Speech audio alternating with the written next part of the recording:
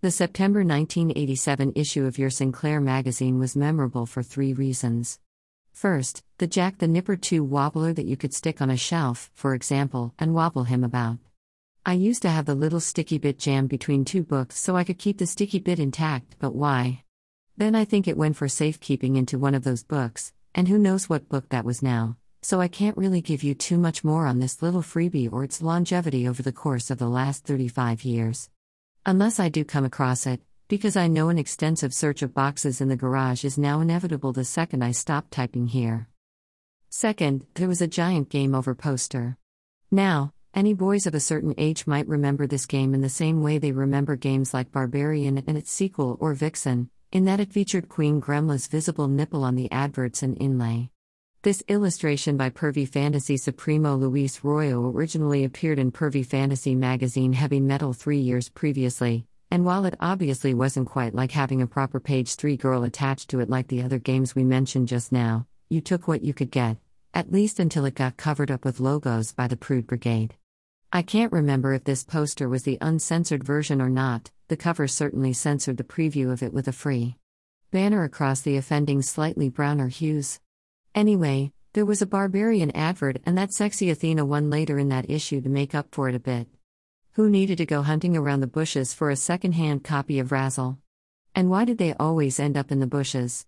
And why was it only ever Razzle and Escort in the bushes? Like a vegan W.H. Smith way ahead of its time. Great days. Now I'm struggling to remember the third thing after all that sauce. Oh yeah, third, Gunship Compo, Loop the Loop in a Trojan warplane.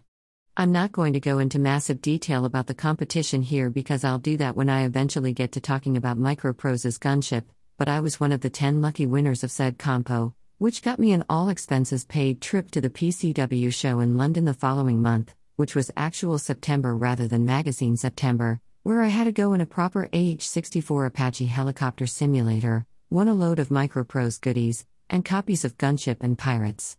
For the Spectrum. Which was nice. I did go into this from a slightly different angle when I went into Soft and Cuddly, but in short, apart from shooting stuff up in a hydraulic weapon of mass destruction, I had a tenner to spend on games because the hardware, peripheral, magazine and games people were all there with all their new stuff. Soft and Cuddly was bought with what was left after I picked up after my prime target, Renegade, direct from Ocean no less. I don't know if Renegade was actually available in shops at that point, having been advertised and previewed to death in the magazines over the summer before being glowingly reviewed everywhere that month, but if it was out it had literally just dropped, and how cool was it handing over money for something straight from source like this.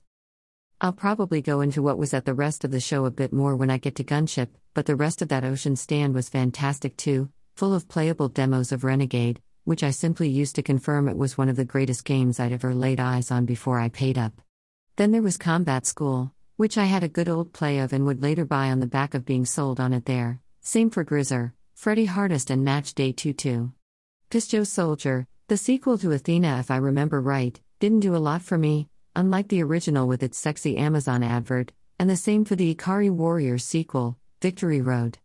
I think Where Time Stood Still was there too, but it might still have been called to bed at that point. Looked awesome, but I hadn't really got on with The Great Escape so just watched from a distance. The train journey home was one of those classic occasions we can all remember when we just bought a game then absolutely poured over the inlay, over and over, until we knew it inside out because that was the next best thing to actually playing it until we could. For me, other memorable times that had happened were with Ghosts and Goblins in the car on the way home from a holiday where I'd picked it up at a service station, and Agent X, walking back from town to my grandma's house, and I'm now wondering if Renegade might have been the last time that had ever happened? How sad if it was. Anyway, the only sad thing that day was Soft and Cuddly having absolutely no chance of getting a look in when I got back that evening, by which time I'd read the very generous instruction sheet so many times I was already an expert at the game. Actually, the generosity of that sheet is probably why I remember reading it so distinctly, but we'll come back to that. I'd been hyped up about Renegade long before I got on that train from St. Pancras to Bedford though, and very similar to another of my top 10 favorite games ever, Gauntlet, just a few months beforehand. I'm not entirely sure why, so we're going to think it through together. In the case of Gauntlet, I think it was my brother and me seeing the arcade game on our travels somewhere, egging each other on towards the release date, and I remember every second of that trip into town on the Saturday morning when we finally got to buy it. Brotherly peer pressure wasn't the case with Renegade though, and the arcade game certainly wasn't invoked, which we'll no doubt come back to shortly. I'm guessing it started with something obviously groundbreaking in those screenshots. I was massive into martial arts at this point, just like most 15-year-old boys in the mid-80s, and I also had serious form with both Kung Fu Master and Shaolin's Road. Wow, 30% of my top 10 now mentioned here already. There were two massive, but also the same, differences here though. First, this was 3D, which made it a game that looked like a martial arts movie. Second, this was 3D, which meant you could get surrounded from all directions, which made it a game that also played like a proper martial arts movie. And then as I think about all the previews, I'm starting to unravel why I was so excited about this, because, of course, together with the promise of beating people up rather than one-hit kills, all of this also combined with something we'd never seen before back in 1987, and definitely not when it launched in Japanese arcades the previous year, the beat-em-up. And yes, being pedantic, maybe Kung Fu Master was one too, but it's not the same. The tale of Renegade is a fascinating one, and what we got in the West is certainly not what was originally intended by its creator Yoshihisa Kishimoto, who had last been seen directing Laserdisc Cobra Command and Road Blaster over at Data East. Their competitor Technos liked what he did there, and lured him over for Renegade, but he'd go on to be best known for its effective two-player sequel Double Dragon, then its own sequels, though in my eyes, you've got to shout out his WWF Superstars and WWF WrestleFest for giving us the best-looking Macho Man Randy Savage we'd ever been able to be in 1989. Anyway, back to Renegade. It was released in Japan in 1986 as Neiketsu Koa Kunio-kun, which translates to something more like Neiketsu, school, hot blood tough guy Kunio than plain old Renegade, but with good reason. The original Japanese version was inspired by the personal experiences of Kishimoto at high school, where he was always getting into fights, and mostly over girls by the sounds of it. He also took inspiration, and who didn't, from Bruce Lee's Finest Hour, Enter the Dragon, too, drawing on the protracted fight scenes to develop this idea of wearing enemies down before going in for the kill. This all translated to your hot-blooded tough guy, Kunio-kun, having to take down a procession of rival gangs from other schools that were bullying his best friend Hiroshi. Poor old Hiroshi, he got a kicking in front of his school at the start of every stage. It all ends well though, because if you beat the final boss you'll get one last cutscene where Hiroshi comes and shakes your hand. Clearly this wasn't edgy enough for Western release though, and amazingly the whole thing was almost completely redrawn to give it a feel of the cult 1979 New York street gang movie The Warriors, with new characters and new backgrounds, and this time you're taking on gangs to rescue your kidnapped girlfriend. We'll come back to the plot in a bit, but it's worth a quick tangent on our Japanese friend, Kunio-kun. What those of us in the West might not appreciate is that he'd go on to become Technos' mascot, even appearing in their logo at times, but would also appear in over 20 Japan-only NES, SNES, and Game Boy releases, as well as being licensed to various Japan-only ports on Mega Drive, Genesis, PC Engine and the Sharp X68000 Ancient PC. And as much as Technos had been clear they didn't want to go through that Renegade westernization process again with its successor Double Dragon, Kunio-kun did spread his wings outside of Japan again on the NES, with very westernized versions of River City Ransom, Super Dodgeball, Nintendo World Cup and the bizarre No Rules Olympics, Crash and the Boys, Street Challenge, mixing more traditional events like 400 meters hurdles or swimming with roof jumping and fighting scene. He's not done yet either, with the upcoming, at the time of writing, River City Girls 2 extending his lifetime so far to the best part of 40 years. Back to Renegade again, and it was launched into the arcade stratosphere in its various forms by Taito in 1986, but for the time being we're ignoring that version, which, as we'll find out, isn't such a bad idea full stop, and heading straight to the what some crazy fools might even argue is the definitive version of the game, over on the ZX Spectrum. The ports arrived en masse a year later, although what and where was a further complication. Briefly, Ocean, under what was now their Imagine label, developed and published the European ports for Spectrum, Commodore 64, Amstrad CPC and Atari ST. Meanwhile, Taito published North American ports on the Amiga and IBM PC made by Software Creations. Apart from CPC, which used a bizarre combination of joystick and cursor keys. The crucial thing that these things did different to the arcade and NES, and later Master System, versions was put everything on the joystick with a single fire button. And the problem, as we'll discover later, is that once you've experienced that, it's very hard to go back. Quick word on the North American NES port. This was a further twist on the arcade game by Technos themselves, where the first 3, mostly recognizable, stages are just 3 enemies to beat across 2 screens, then a boss fight. Then there's a side-scrolling road rash-style violent motorbike chase before another boss fight. Then we're back to normal, but you've got a choice of different paths to the stage boss. Finally, the last stage is part maze and part boss rush before a final boss, and also includes some filthy trapdoors that send you back to a previous stage. Until that, not to mention the one-hit kills when you finally reach the final boss, the rest looks the part from what I can tell. This version was the basis of the 1993 Master System port, which only came out in Europe, Brazil, and Australia, with a slightly jarring graphical overhaul and some terrible cutscenes, but some really cool music and a new ending. Oh yeah, in both versions you're also now known as Mr. K. Before we dive into the plot and the Spectrum version a bit more, I've got to give you the entire back of the Spectrum cassette box because it's one of the greats. Renegade. Rebel without a cause? In the knife-edge world of the vigilante there is no place to rest, no time to think, but look sharp, there is always time to die. From the city subways to the gangland ghettos you will always encounter the disciples of evil whose mission it is to exterminate the only man on earth who dares to throw down the gauntlet in their place, the renegade. Play renegade. Play mean. Apart from who's not who's, it's genius, and loads better than that hokum about gangs from rival schools. Nice to see a couple of decent Spectrum screenshots on there too, and not some lazy shot from an inferior version. Take your pick from the usual suspects. On the flip side, I'm also a fan of big boob Tina Turner on the front of the box, about to strike you with a medieval mace in her thigh-high boots, fishnets, denim Daisy Dukes and skin-tight wet t-shirt. Stick that on a poster, Sinclair user. Moving inside the box, I've got to say, the instruction sheet that comes with it is massive. The box itself is one of those double cassette-sized boxes, and it turns out I was keeping an October 1986 Crash magazine sampler cassette in there with Renegade. Anyway, if you imagine that size box, fold it out horizontally to make it twice as wide, then fold it out vertically to make it 3 times the height, then that's what's needed to explain this thing that you're expected to simply put 10p in and play in an arcade. And if you're feeling ambitious, it's in French on the back too. All that said, like the back of the box, there's absolutely no wasted words inside either. The streets aren't safe, night falls swiftly as you make your way through the most sinister part of town to collect your girl. Right, firstly, what's your girl doing in the most sinister part of town? So far so good though, until your train pulls into the subway station and you alight, the only time you'll ever hear this word outside of an underground station, where they also still like to use words like saloon and no doubt write things on dockets, to find that you're not alone. You realize that the station and the streets above it are full of thugs and villains, and you don't have time for this if you're not going to leave your girl waiting in the most sinister part of town. Quick thinking and your martial arts skills are the only abilities you have to depend on, and you disembark knowing that this is going to be the most dangerous walk of your life.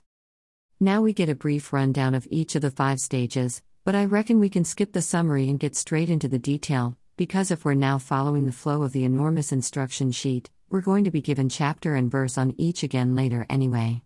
For now though, it's worth keeping in mind the final instruction in this section. Prove that love can overcome all by conquering these villains in time for your date. The 5 thoughtfully named stages are Subway, Pier, Sleazy Street, End Street Scene, and Interior.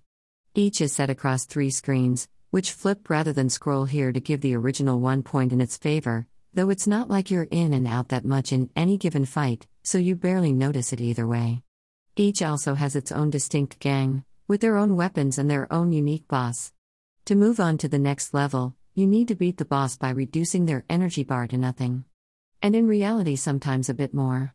And to do this, you want to be getting them on the ground as much as possible, primarily for the big energy loss that will take out of them, but also for the chance to give them a few free punches to the face while they're down. For an instruction booklet full of so many words, including a detailed 5-point guide on how to load the game, with useful tips like place the cassette in your recorder and make sure it's fully rewound, the bit about actually playing the game is a bit thin on the ground. There's a comprehensive list of keyboard controls, and actually this is surprisingly not terrible on keys, but the joystick instructions are some arrows and the words up, down, left and right, and the completely untrue statement that the fire button is not used. If only that was true on the arcade version, but here, why would it say that when its use of the fire button is its absolute finest hour? Seriously though, the controls here are genius, getting so much, and so intuitively, out of an 8-way joystick and a single fire button. You've got regular punch in front of you on regular fire, but push behind you in fire and you'll back kick. Up is jump while diagonal up and fire is flying kick. Get in a flurry of punches, or getting close to a stunned enemy, and you'll be able to grab them by the collars and knee them, repeatedly, or do that back kick move while you're grabbing them and you'll throw them over your shoulder instead. You can also get grabbed, and I've never quite worked out exactly what triggers escaping, but waggling and pressing fire works, and if there's an opponent in front as well as behind, you can get a stomach kick in on them too. Finally, diagonal down then fire over a fallen opponent, and you'll get that battering them in the mush while they out of it on the floor move. And you'll have the lot on tap within seconds. Mastering them, and the distance and the timing for different enemies and bosses is a bit more involved though. Let's go back to our levels, starting out in the subway, where you've got a mix of armed and unarmed enemies. Generally, these guys need to be knocked down twice, and doing so will take either a flurry of punches or knees, a flying kick or a throw, though one of the absolutely high points of the game is getting close to the edge of the tracks here or up here, for example, later on, and sending them over the edge. The only problem is that if you're close enough to the edge to push them over, then you're close enough to take a single hit and go over yourself, losing one of your lives, which are indicated by the number of your heads at the bottom of the screen, and where you'll also get a tally of defeated bosses' heads when you've beaten them. In general, you'll want to take out the guys with weapons first, because everyone's fair game while the boss is standing watching from afar, but once you've taken out 3 or 4 of their minions, they'll join the fray and you'll quickly have your energy stolen away with both weapons and bosses at play. The second level, the pier, looks absolutely gorgeous, with the fiery gradients of a sunset silhouetting the city skyline across the water, while the foreground is littered with the gang's motorbikes and a very ungang-like family car, which I assume was already parked there when the scrap started. The backgrounds on every level are absolutely exquisite, with wonderful detail lavished on everything, whether the lights reflecting on the subway train windows and those naughty little swastikas daubed on its doors, or the decaying walls on Sleazy Street, with their gaudy signs and topless bar posters. There's all kinds of subtler detail to catch on top of this too, from random grubbiness on steps inside doors or careless chunks taken out of pillars, and even things like the subway train having a readable ID number at one end of it or the price list for whatever Susie's services are.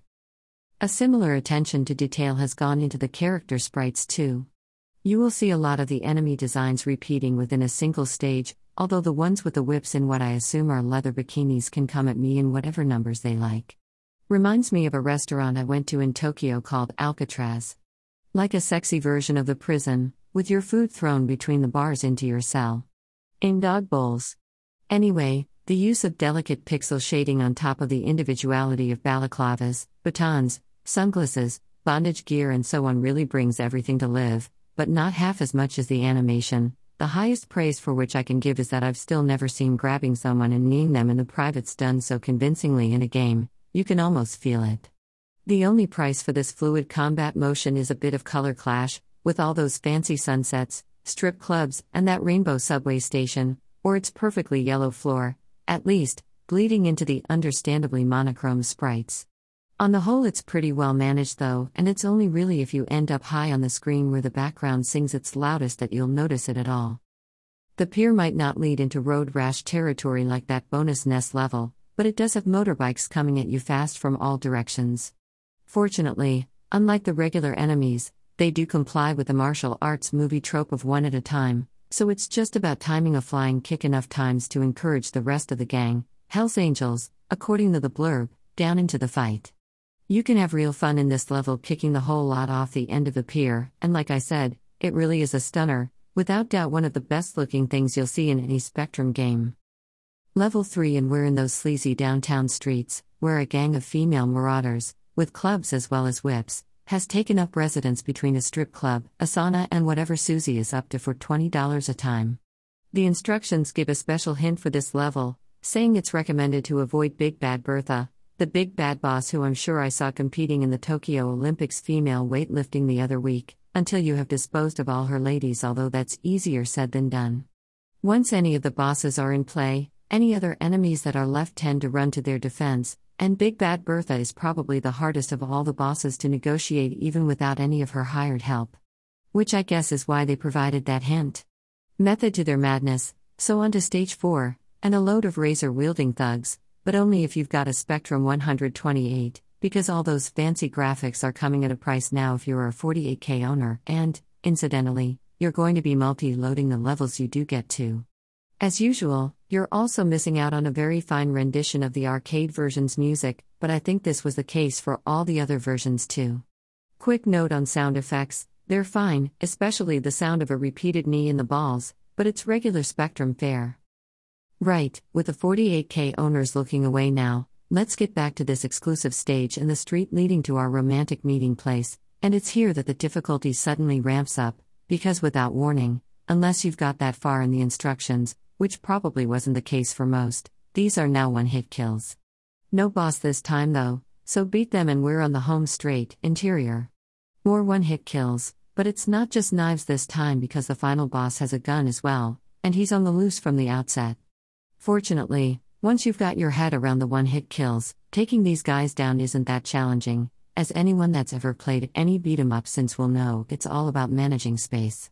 And with the boss himself, managing that space means getting up close so he can't pull out his gun, and without that he's got no defense, so I reckon once you're one-on-one with him you're in good shape to meet that girl of yours in time. The end result isn't the most convincing video game embrace I've ever seen, but it's enough that you get the message before a 10,000 point bonus and an extra life, and then you're starting the loop all over again.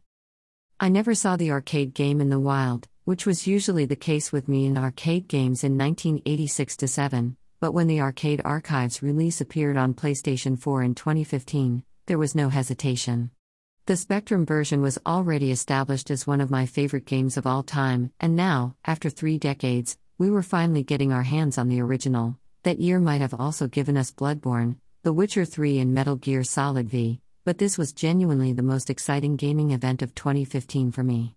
As with all of Hamster's wonderful Arcade Archives releases, before you jump into the title screen you get a one-time look at the instructions, and this is where things started to feel not quite right. Jump, left attack, right attack. What's this left and right attack thing all about then? And what about my fire button? Oh dear. Now, it's feasible that if I'd never played the Spectrum version, or even played the CPC version, but why would I have done that? I'd have been okay with these controls. But I had, and I couldn't unsee it. Here's what happens. No matter which direction you're walking in, if you want to attack an enemy on the left, you press left attack and vice versa. Doesn't sound that bad, right? Try playing it. The whole time, you're focused on left and right, and when you're not, suddenly you're taking a beating because you're instinctively pressing fire to attack the guy in front of you. Like you do in every other beat-em-up ever. But not this one. I know the Spectrum version isn't the hardest game in the world, but I can pick that up and loop around it now like I could in 1987. I'm decent at it. This one though, even after I've played it for far longer than it deserves, I can get to level 3 at a push, and every time I die it's because I'm just attacking instead of attacking left or attacking right. It stinks. Oh yeah, no lives here either. Just the one you've got. Energy bar gone means game over. Stick with the definitive Spectrum version is my advice, but as I say, if you haven't played this version quite as much as I have then maybe you won't be quite so offended by the arcade original. Unlike most of the rest of this planet in 2021 though, I'm not offended by very much, so let me have just this one and I'll go back to my Steptoe and Son and On the Buses box sets, which the fun police will never be able to take away from me.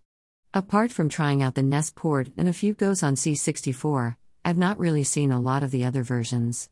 The C64 one is exactly how you imagine it's going to look, blocky but colorful, and while it scrolls, the animation is a bit jerky. I've played a lot more of the absolutely terrible Renegade 3 on there though. I've got a thing about how the ancient Egyptian level looks. Amazingly, to this day I've still never played any version of the one before that, everyone else's favorite, it seems, Target Renegade. It's a bit like me being a total horror movie nerd without ever seeing The Shining. In both cases, I think I just heard too many people going on about it before I got involved, but I reckon it's about time I did something about at least one of those scenarios, and I can tell you now that it won't involve Jack Nicholson. Despite Renegade on the ZX Spectrum, 128K, full fat, just to be clear, being my official number 5 favorite game of all time, I've always avoided writing about it until now because I didn't think I'd have much to say. Should have known better. It's also interesting that its greatest strength came from its limitations, like the fog that defined the mighty Silent Hill, because had there been more buttons on the joystick it would probably have stunk up the place like the arcade version and I'd have simply binned it off day one, just like poor old Soft and Cuddly. But what I wouldn't give for a go on the arcade version with a QuickShot 2 shoved up its Kempston interface.